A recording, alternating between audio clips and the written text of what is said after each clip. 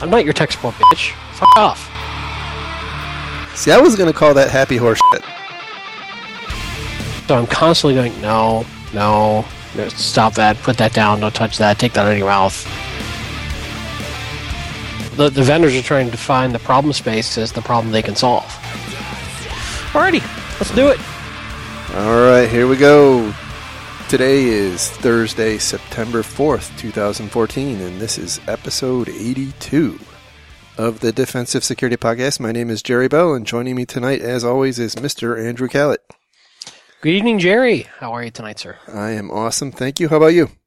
I'm doing very well. I'm glad it's almost Friday. Absolutely. And, sorry that we are so late. We had the holiday and I had some work stuff to take care of. So better late than never, I guess. And, by the way, it's kind of disappointing that there's really been nothing happening in the past week. Very dull week. I mean, I guess we could talk about I was thinking we could even skip this week, but yes, could. Well, except for some, what was it, nudie pictures? Well, the funny thing is I tried to leak my own pics. It actually caused an international incident. The UN showed up and called it a crime against humanity. Soldiers of blue helmets surrounded my cloud. It was weird. So now you got to go to The Hague? Well, they just decided just go away. Huh? We don't want to see you around anymore. So good. Get off with a warning, huh? Sort of. They also basically now are going to put a black censor bar over any picture I post automatically from now on. Nice. Yeah. Nice. What are you going to do? They're looking out for us. Yeah, it's true.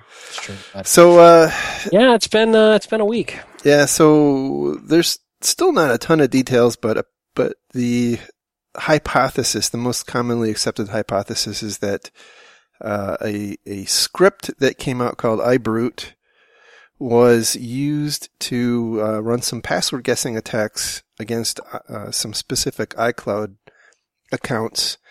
And the assertion is that this particular tool used, I think, the top 500 passwords, but we don't really know how the attackers came across the not the IP addresses, but the email addresses of these celebrity victims. My only supposition there is that these attackers found some association between names, actual names, and email addresses in some other password dump, and then tried those.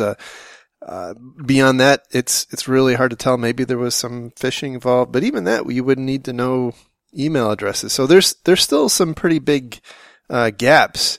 But one of the things that I find really interesting is just the crazy advice going on, and there's outrage like I don't think I've ever seen related to a breach on this particular one. I find it really interesting that almost especially in the more mainstream media, the recommendation is always to enable two-factor, right? Which is great, but unfortunately, it's not for this particular method of attack. It's actually not an option. And so, right. So they keep, I even saw it on Good Morning America. My kids and my wife were watching Good Morning America, and that story came on. And at the end of the segment, they said, and you should enable two-factor authentication to avoid these kinds of problems. Well, but you can't in this case. So, I haven't actually seen a lot of good guidance. That is not the advice and the takeaway I take from this entire situation at all. So what's your advice? Well, I think the common thing that I would look at here is no matter how good your intentions are, no matter how much you're trying to do the right thing, technical controls can still fail. So I'm not trying to blame the victim here, and I'm not trying to say that they should have known better, but I think this is a great case in point of you can make it a lot harder for bad things to happen to you by not just assuming that everything's going to work perfectly all the time. And I think this applies as well in a lot of enterprise security, right? Assume, as we talk about often here, role play out what would happen if a technical control failed. For whatever reason, suddenly your passwords just stopped working, or someone found an exploit to a key intrusion point into your organization. Ultimately, that is something that can happen. And I think that's what happened here. Some people are speculating that all these folks were at the same sort of major event like the Emmys or something like that, and perhaps somebody was doing some Wi-Fi spoofing or even cell phone spoofing. I don't know.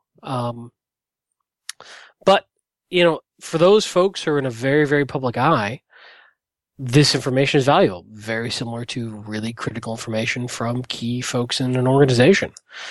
So think about that and think about, hey, where and how could this go bad? Yeah.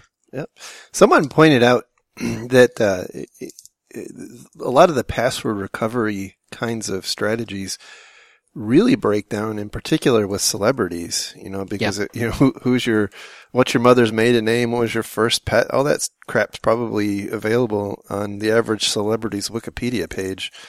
Well, and nowadays that's available for most people in general because they post it on Twitter or Facebook. Exactly. And I'm wondering if it doesn't make sense for some of these major celebrities to start investing in the equivalent of social media bodyguards to start thinking through this stuff and helping them with this sort of thing. Yeah. Yep. But I don't know.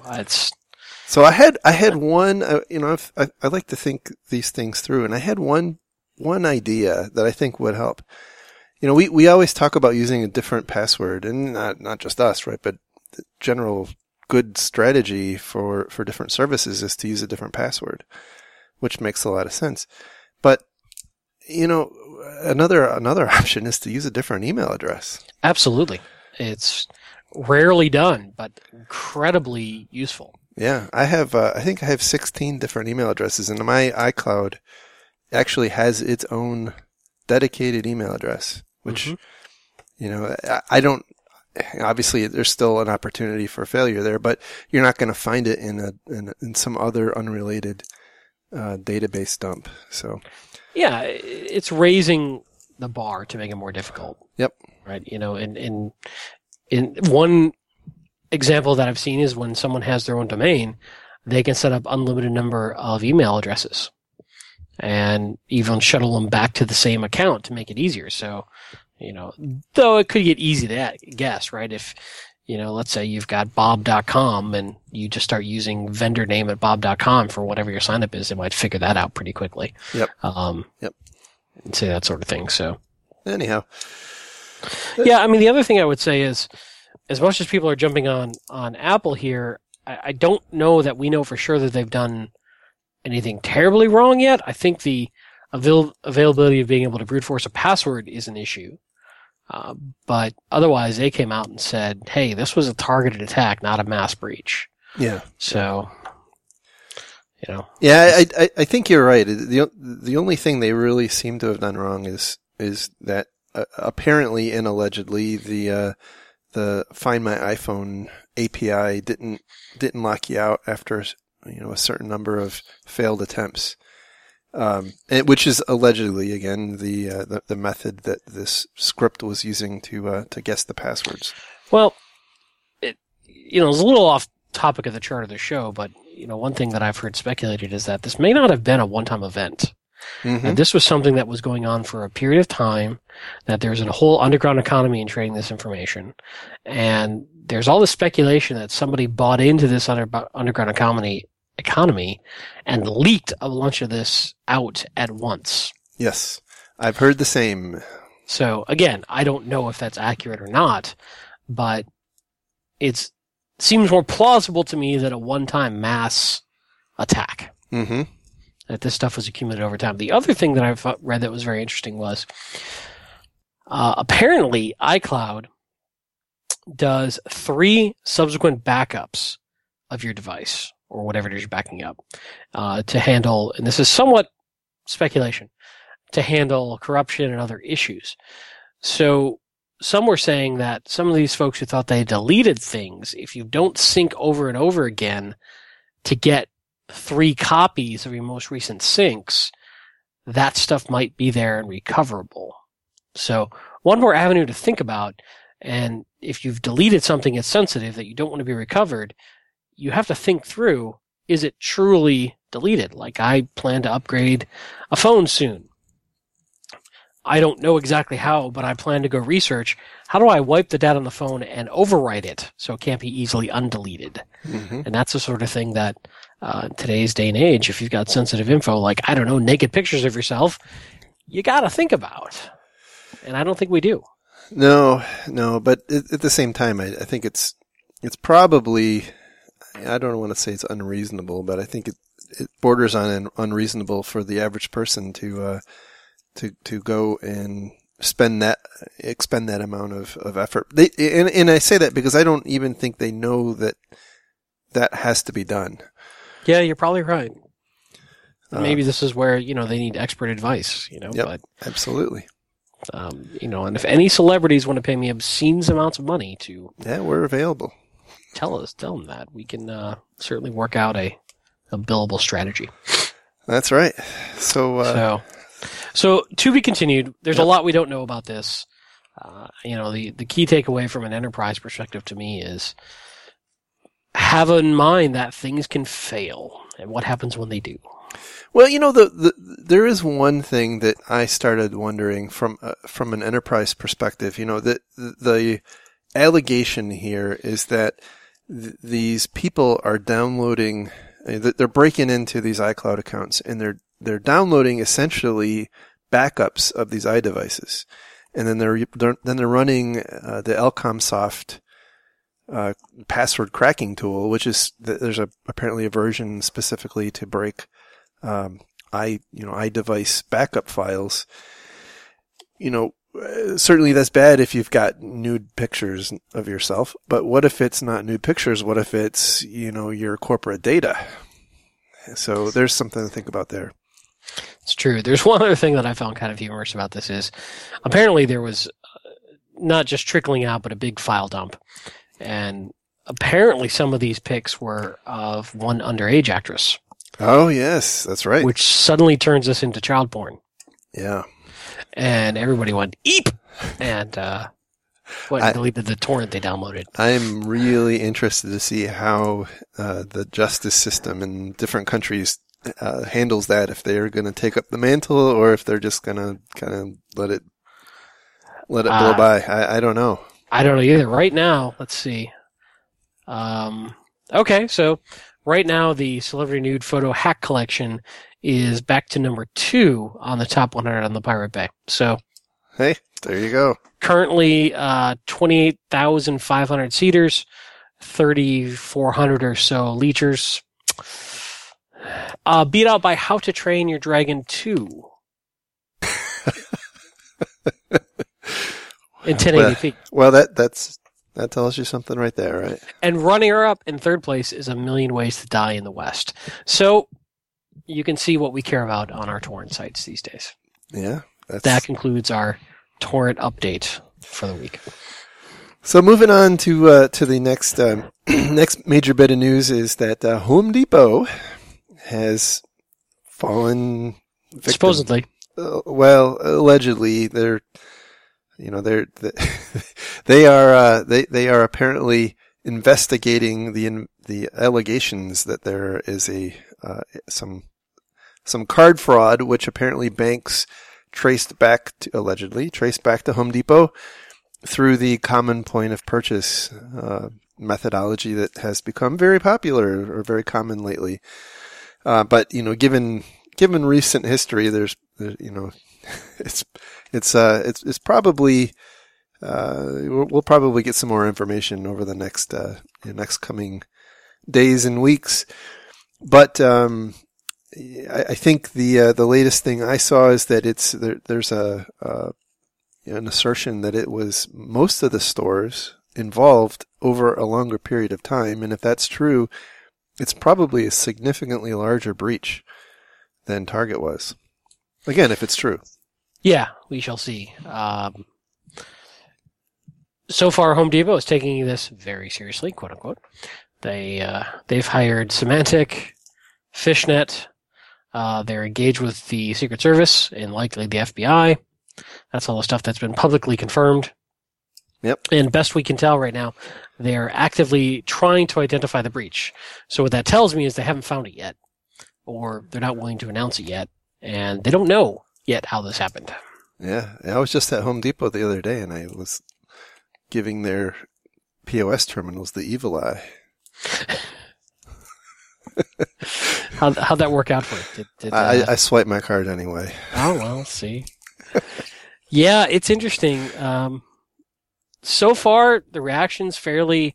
I think we're seeing some fatigue over this. I think people are sick of it, but yep. I think people also are starting to feel it's inevitable.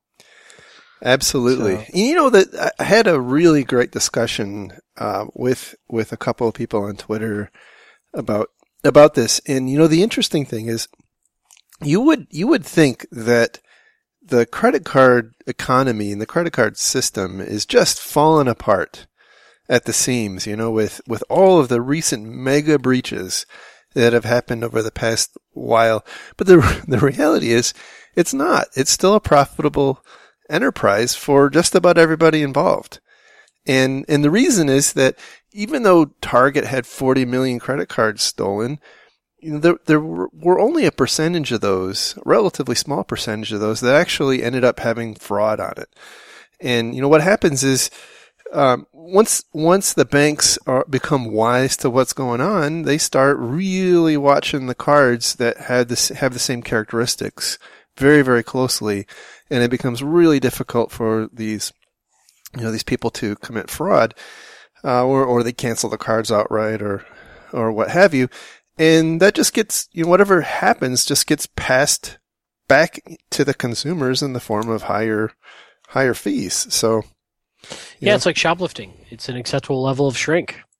They know they're not going to get it to zero. Exactly. But at some point, you got to think the losses will mount either in direct costs, indirect costs, mitigation costs, to some point where the card issuers and banks are going to cry uncle. Yeah, but you're just not seeing panic, right? There isn't, banks aren't panicking in the street, and I think that's pretty telling.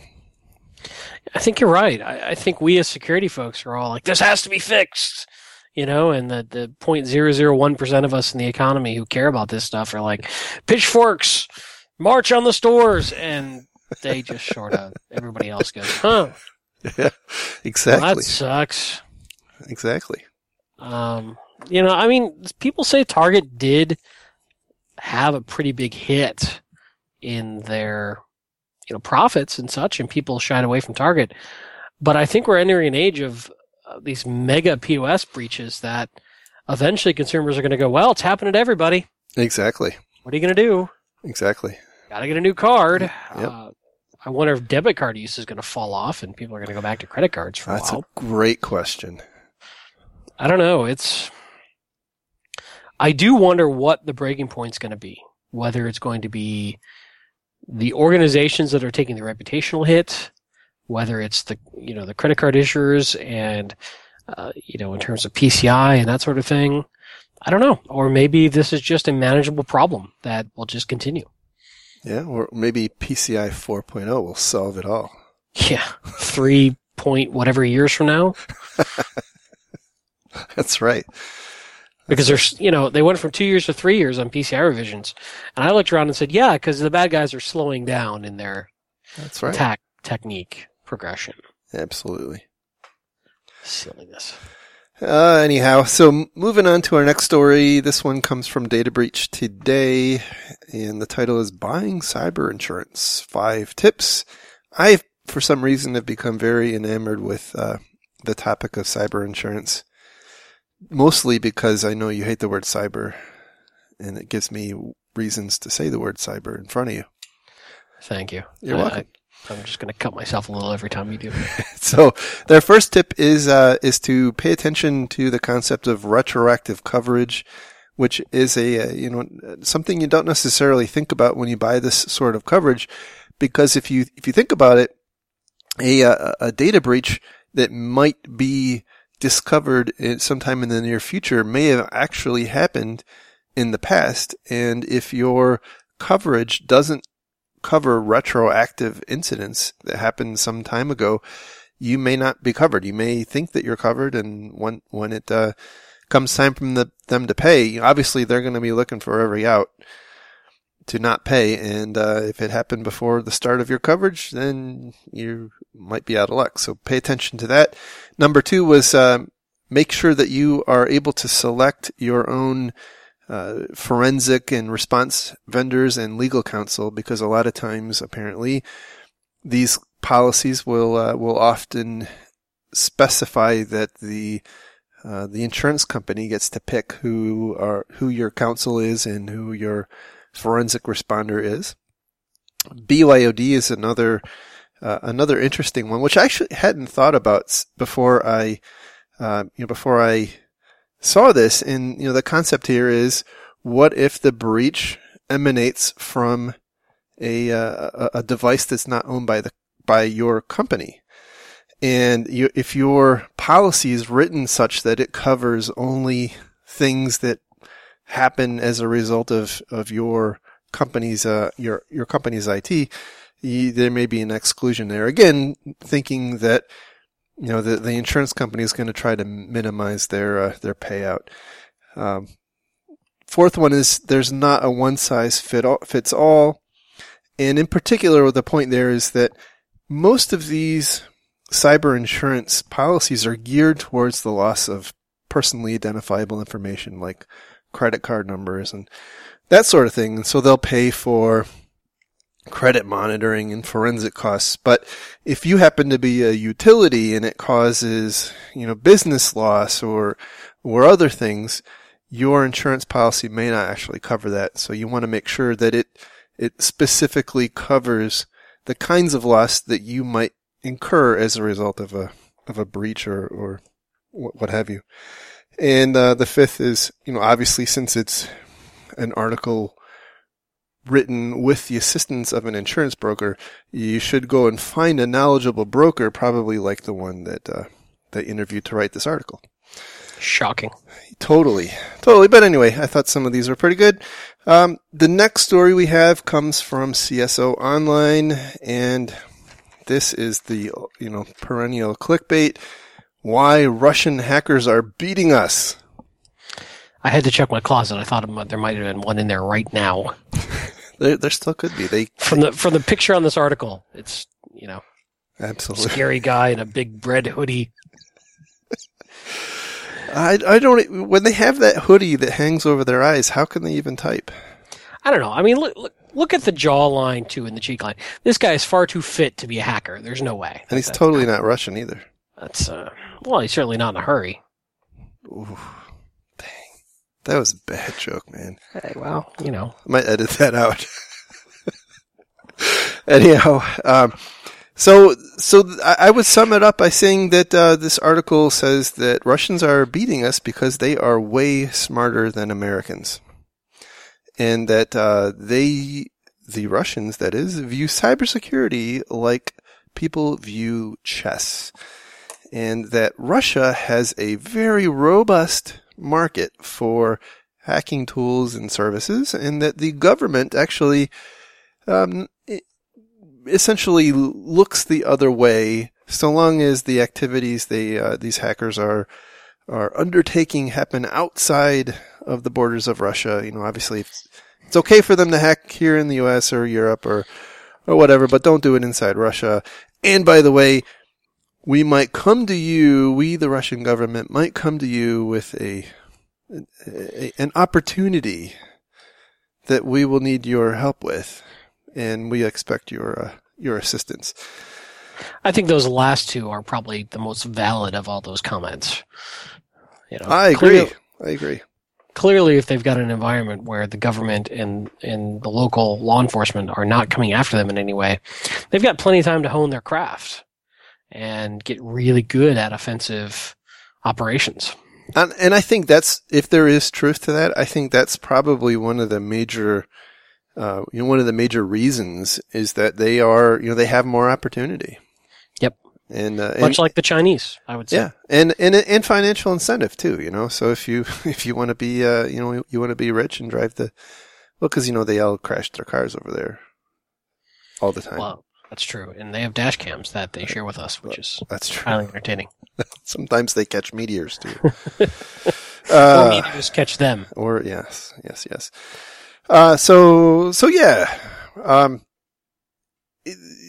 The one thing that so it's basically just an article telling everybody how Russian hackers are so good, and the one bit of advice they give you is that you should think about who's attacking you and how they might attack you, and you should basically pen test that whatever likely thing they would use to attack you with, So think about the likely attacker for your organization and how they might enter you and enter your network, and run a penetration test on that.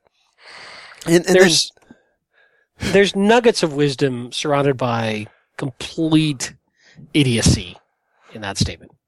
Yeah, well, I mean, it's right here. It's written down. I get it. Well, first of all, let's not forget that this is also sort of pimping for a report written by Trend Micro. That's one key thing to understand here about the Russian underground hacking 101 economy thing. True. So I like the concept of at least looking at your perimeter and looking at likely avenues of attack, understanding basically your threat radius, your threat surface, your attack surface, what is likely to be attacked. Sure. I like that. I like testing that with a third party. Rock on. But to focus on, well, they might be Russians, and so they're going to care about XYZ is folly and an exercise in futility. You don't know who's going to be coming after you. Yeah, or worse, you may say, "Wow, the Russians would never come after me." Right. And I had a discussion with a customer the other day that buys into this kind of sort of propaganda, and I'm like, well, what services out there can warn me when hacker groups start talking about attacking me and chatter shows up on there? And I'm like, well, yeah, there are people selling that, but is it really viable? Is it really going to change your stance and your technical controls and everything else? And if it does, should you be doing something different anyway? Right.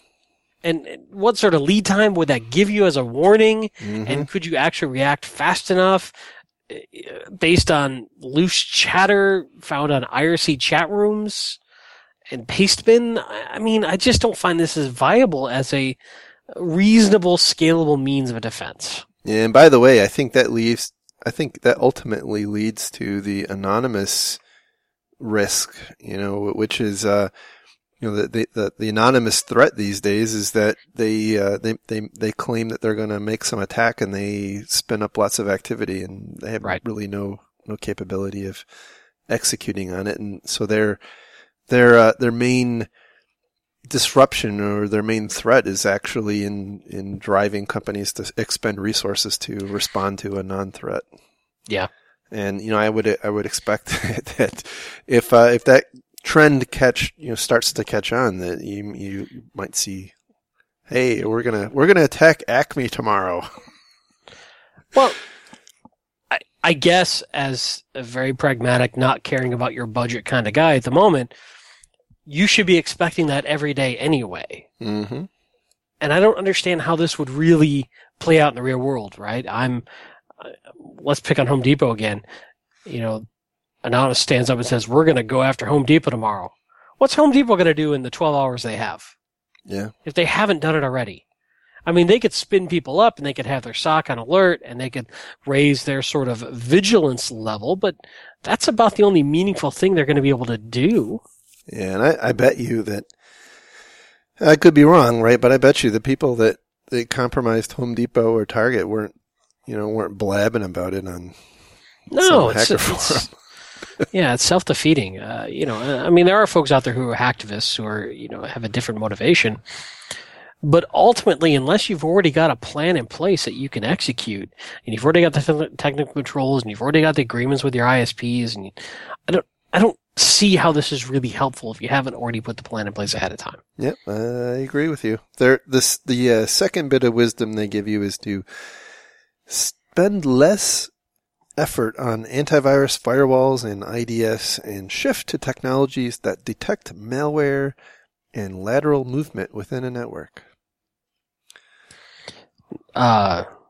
Okay, so somebody read a Gartner report. Yeah. Don't disagree with the concept. Not very actionable in the current version that it's stated.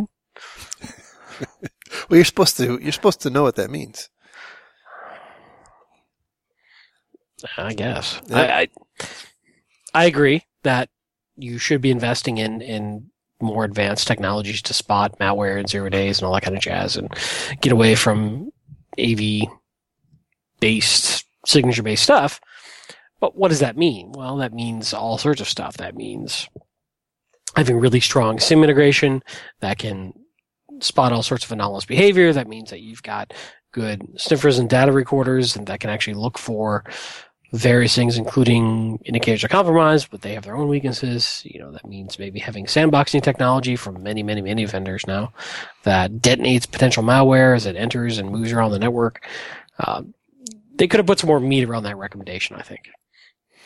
Yeah, they sure could have. Most of the article was talking about how Russia is owning us and no advice. So I also agree. We should actually think about a show focused on lateral detection of lateral movement. I think that'd be pretty cool.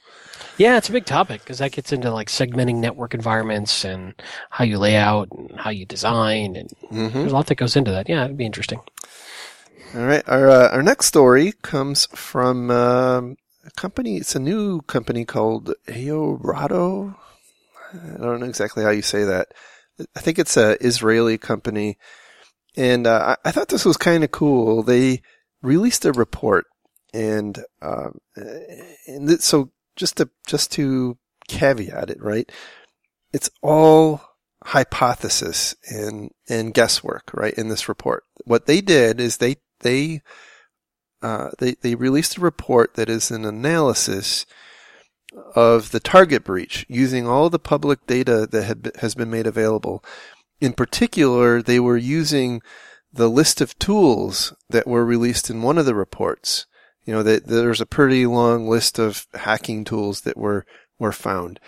And so given all of the information that was released in that list of tools, they put together a timeline and kind of methodology behind how the attackers got in. And I think it's a really interesting read. And in particular, I think it's interesting because it points out that, this group is almost certainly not what you would consider they're probably not, the Chinese government or the Russian government, but these are relatively sophisticated tactics. They do a lot to move around in the organization's network. So, just kind of running through what they did. Some of this we've talked about in the past. They compromised one of Target's vendors, Fazio Mechanical, with a very generic Trojan Citadel to steal some credentials. Then they used those credentials that were taken from presumably from a web browser on a workstation at Fazio Mechanical, which, by the way, was only running Malwarebytes, not even the proactive one. They used those creds to log into either the Ariba Partners Online or Development Zone applications for Target's vendors. Then they used that access to apparently upload a web shell. And they pointed out that the name of the web shell was apparently XMLRPC.php, which is, that's a relatively common component in lots of different web applications. So you might not be alarmed if you saw it, but, obviously the content in this case was relatively malicious. Once they had that web shell, they started moving around in the network. They, in particular, were querying Active Directory, looking for database servers. Now, one thing to note: this company that is putting this report together makes a tool to protect Active Directory. Yes. That's so right. that is their focus, is how Active Directory can be maliciously attacked and used and that sort of thing. So that's sort of their scope of vision. Yeah, and the reason I wanted to bring this up is because, I've seen all of this stuff makes sense as I have gone through and read what's been released about the target breach. This all lines up with thoughts that I've already had, so I've just not seen it condensed in one place. And they don't do a big job of trying to sell their stuff, so I think that was... Yeah, agreed. I just wanted to point that out. You're right. We need to make sure that's disclosed. And by the way, nobody here pays us. Everybody probably cringes when we start talking about their stuff. They're like, how are they going to screw up our report? Anyhow, back at it.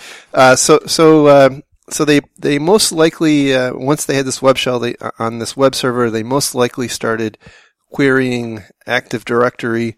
And by the way, we know that it was connected to Active Directory based on a comment that a former employee made to Brian Krebs, that all of their web applications use Active Directory for authentication. So this server was almost certainly part of the Active Directory domain. There is the next step. They say they almost certainly stole a token using a pass the hash like technique, which would eventually give them domain admin, right? So they would need to run a pass the hash attack or something like Windows Credential Editor to actually pull out the password out of LSAS. The only thing they don't talk about here is how they came to be able to run that. So in order to run WCE or any of the pass the hash types of tools, you need to have local administrator rights. So unless when they drop this web shell, the process, they were running with local administrator rights, which I don't think is the default.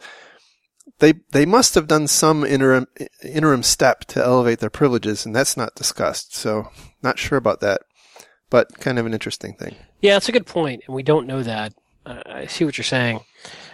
In general, people consider account privilege escalation easier than actually getting the initial account. So, yeah, depending on how it's run. Right. And I guess point is that there isn't a linkage to one of the tools that did the privilege escalation, and they don't cover it here. So I just wanted to point out that there's a bit of a hole there. That's true.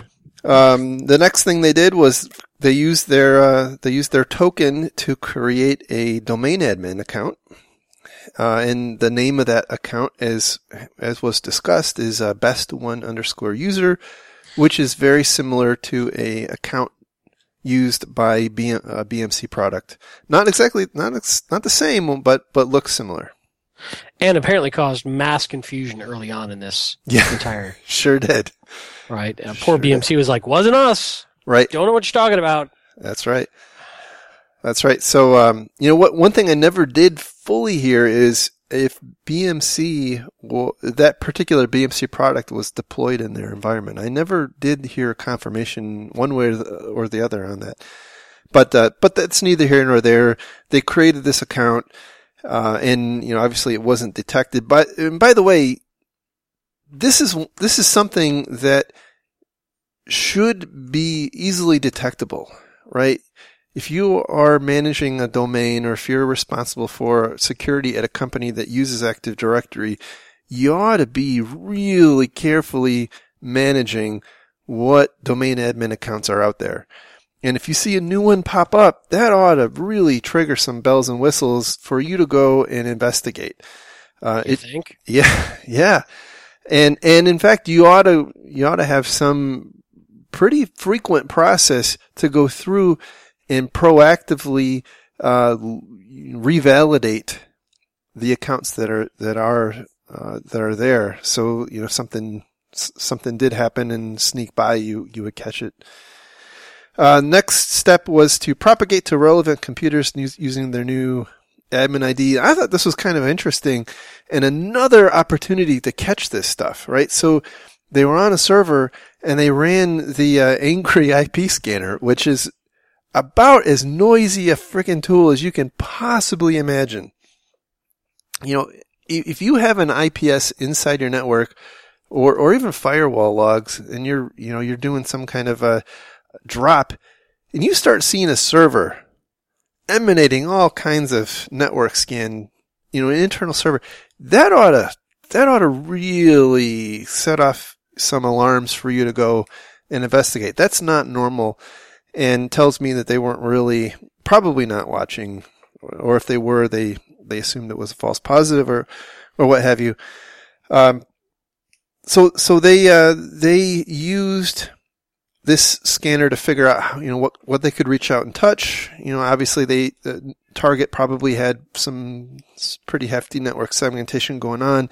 What apparently happened was they would hop to another server, figure out what that server had access to, and then install port forwarders. So eventually they kind of got to where they wanted to go. One server may not have access to a network, but another one may be allowed from one network into another. And that tells me that you really need to think, when you're thinking about network segmentation, you really need to think about network segmentation. Just having everything not allowed to talk to one network except for this one server is not a great strategy, because that server now becomes, the relay point. Or if you have to do it, you need to put something special around that to make sure that it's protected. Well, I think there's some pluses and minuses there. I really like not having everything be able to talk to everything, but you do have to get around. So Yep. These sort of well-protected bashing hosts are not a bad option. Mm-hmm. But you're right. You've got to very carefully control them, harden them heavily, and have excessive amounts of monitoring on those boxes to make sure that somebody isn't getting the keys of the kingdom and you're not aware of it. Yep. And they used the old standby of running PSExec to launch some code on remote servers. That is, every single freaking IPS I know of can detect that. Turn that signature on. If you see PSExec commands running in your network and you're not intentionally doing that, you got problems. This is a very easy thing to see. I think it's an opportunity to catch something like this. Yeah, they also pointed out that they installed a Microsoft tool, the orchestrator service, which allowed them to maintain persistence. So they installed this service which would let them auto start their own malware. They could push new malware to hosts running this service. So it was it's a standard Microsoft tool that they were abusing. See, next was they found a database, and that database had 70 million records. And unfortunately for them, it wasn't credit card data, but they stole it anyway. That was the contents of their, all of their customer contact information. So they continued moving on, and apparently, I guess one of the things that I'm a little frustrated about with this write-up is they don't actually tell you how the methodology they used to push the malware to the NPOS terminals, right? Because you have to think that I don't remember, there was 1,800 stores, and each one of those stores has probably 20 to 30 terminals. That's a whole lot of. Well, it's not discussed in here, but early speculation was they were all being managed by a Microsoft centralized management tool. Right. And they don't go into that here, but that's, I have to wonder if there was if that still was at play here. Either that or they wrote some kind of script to go through and automate the installation of this. Well, if they've got domain admin rights and all the POSs are on the admin or on the domain. Oh, maybe they made a GPO. Seriously, it's very doable. Yeah, they made a GPO to install. Oh boy. I don't know, but nonetheless, we don't know. Yeah, right. But it's something that what this is telling me so far is there's so many opportunities for this to have been noticed. Mm-hmm. And I think, I'll kind of circle back around to that after we get through the most of it, but it tells me a lot of where we can do better. Yes. Yeah. Yep. So then they exfiltrated the cards. Actually, they didn't exfiltrate the cards, right? But they sent the card data from the POS terminals to a server that had internet access, where they had set up a file share. And then they wrote a script to periodically upload all of the card data from each of the end terminals to this server, and then that server in turn had a script that would FTP it out to an outside server. And obviously there's really three opportunities to catch it there. Your POS terminals probably don't have a good reason to be talking to some strange server somewhere else on your network. So there's one, a network share, strange network share appearing on a server. There's number two, and number three is outbound FTP of, presumably fairly large amounts of data, on some periodic basis. That's probably something you should be able to catch as well. We don't know if they encrypted this data before they FTP'd it out, but FTP is a clear text protocol. Right. Assume they sent this in the clear. Wow. Right? I mean, that's basic DLP 101 to look for that. The other interesting thing I found here is that they surmised that they went after the main database first and found that it was encrypted and protected, quote unquote, by PCI, end quote. And that's when they shifted to the POSs. Don't know if that's true or not. That feels like a guess. Well, my read was that they when they looked in the 70 million records, there wasn't any card data, and so they weren't finding any card data, and that told them that they had to go off. And so it wasn't clear to me if the card data was in amongst that database, but it was encrypted, or if it just wasn't there. I wasn't clear on that point. So they did, at the end of this, they kind of summarized, this company kind of summarized some of the thoughts, and I just wanted to run through those a little bit. The first thing is that most of the activities here were manual. There wasn't a lot of automation done, at least from what they are able to surmise. There's no apparent evidence, at least in what's been disclosed, of any kind of command and control system. So again, it was very, very manual. However, I do want to point out that there is no description of how they maintained access after they went in. So I wonder, did they continue this entire breach operating through that web shell on that that external or that partner vendor or web application, or did they compromise some server and then do a reverse shell out, or that's not described anywhere in here. So I wonder about that. They point out that the attackers here used mostly legitimate IT tools like PsExec and this orchestrator and quite a few other things that are fairly generic, and also that most of their activities were based around hiding out in plain sight. They didn't do sophisticated things like installing rootkits that would hide network traffic or open ports or user accounts or anything like that. They just used account names that kind of blended in and whatnot. So the level of technical sophistication on that was not that high. They just they were fairly adept at what they did. And in that they did use a lot of stolen credentials and not a lot of exploits. So kind of an interesting write-up, worth your time. I think it's about 20 pages and might be good. Yeah, and the recommendations are all pretty solid. I agree with most of the recommendations. I don't mean to pick on Target when I say this, because I think that what I'm about to say applies to most organizations. But I have to assume that their security team is just too busy. Yeah. And doesn't have the right tools in place, as well as the right staffing level to actually monitor and care about these tools and respond to alerts.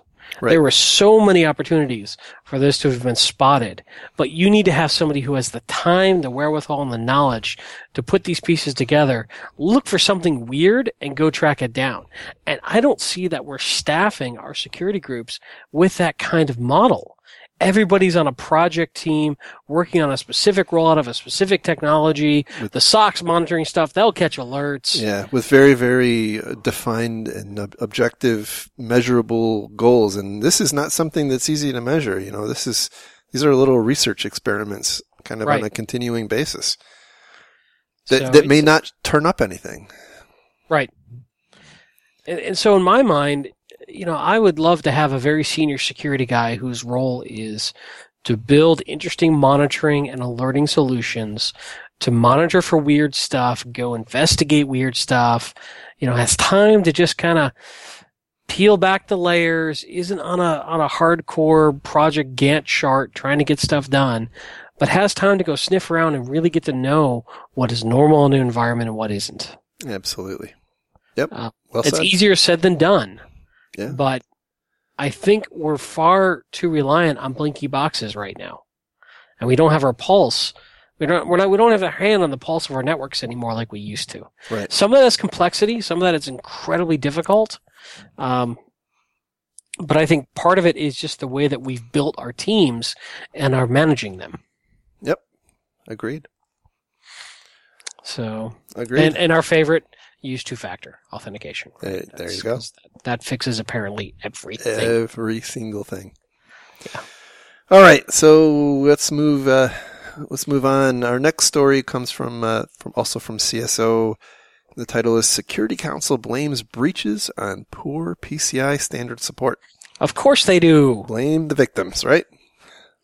So basically, that is exactly what is being said here. They interview the CTO of the PCI Council, and they basically say they weren't compliant. And so they released some tips, and I just want to briefly run through those.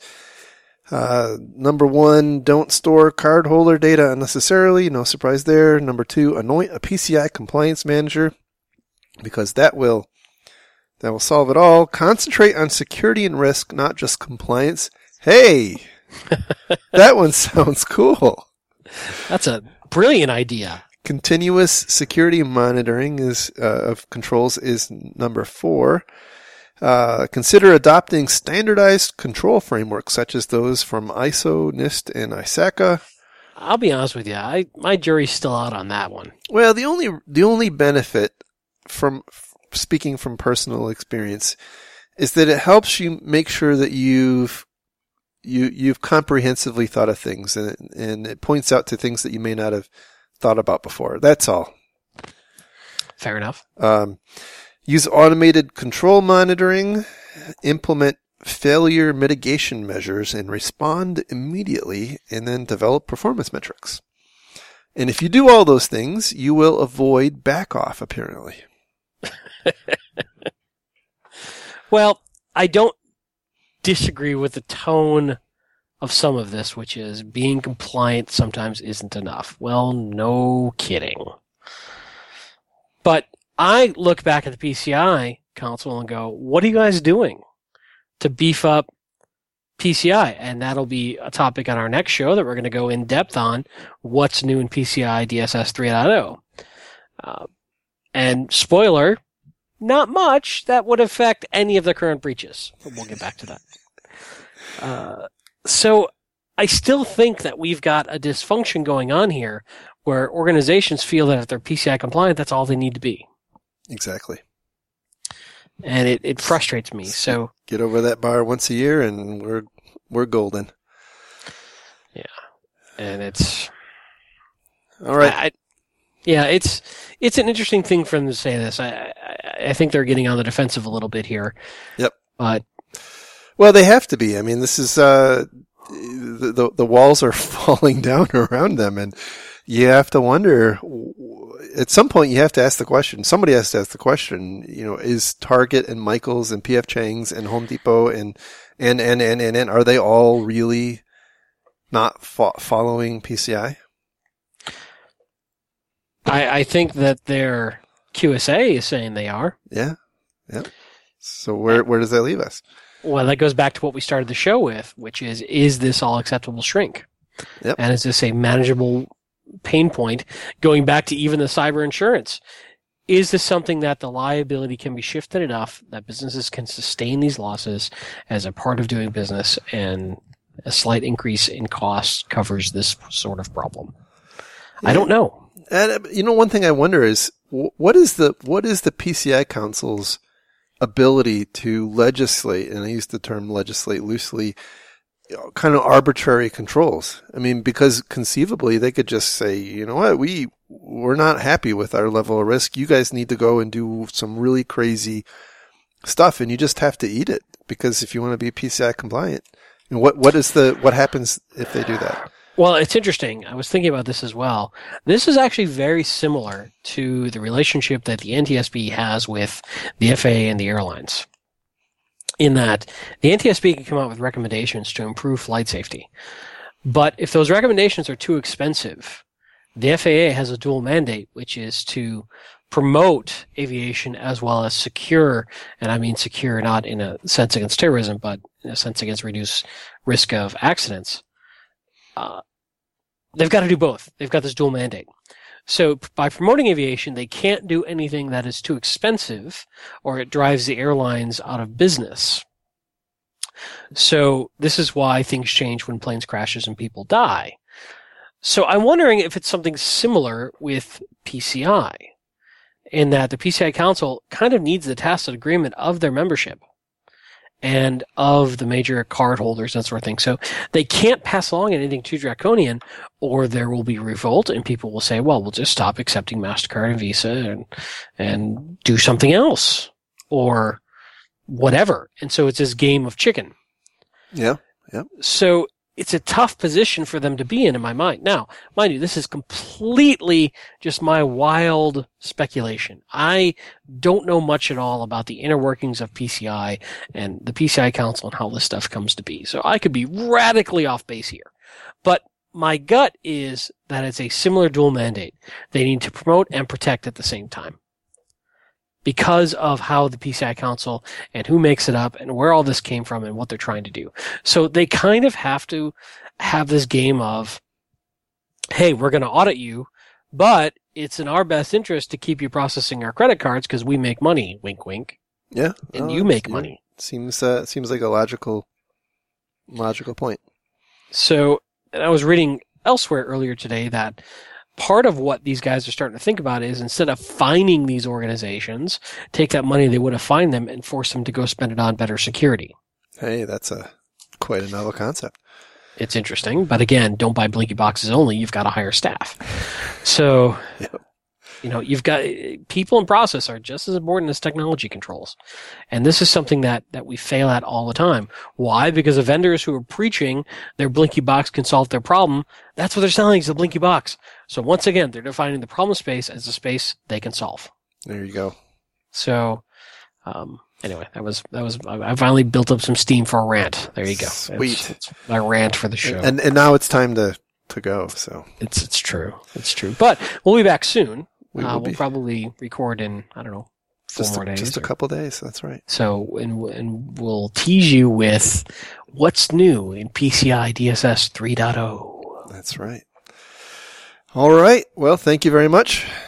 Thank you, sir. Absolutely. And thank you all for listening. And we will talk again next week. And by the way, DerbyCon is getting precariously close. I'm sure we'll have a table at the bar. So you'll probably recognize us. I think we'll be wearing shirts or something, defensive security shirts, or not just shirts in general. Maybe there'll be like a sticky note, or I don't really know what we'll end up with yet, but you may be able to recognize us. We'll come up with something. Yep. So watch Twitter. Watch the Defensive Sec Twitter account for details. That's right. And speaking of that, if you have any questions, comments, feedback, send us an email, info@defensivesecurity.org, or hit us up on Twitter @DefensiveSec, like Mr. Callett just said. You can follow Mr. Callett on Twitter himself @Lurg, and me on Twitter @MaliciousLink. You can find back episodes, show notes, and all sorts of fun stuff but no links to the nudie dumps. At our website, www.defensivesecurity.org. And with that, we will call it a week. Have a great one. Talk to you again soon. Bye. Bye.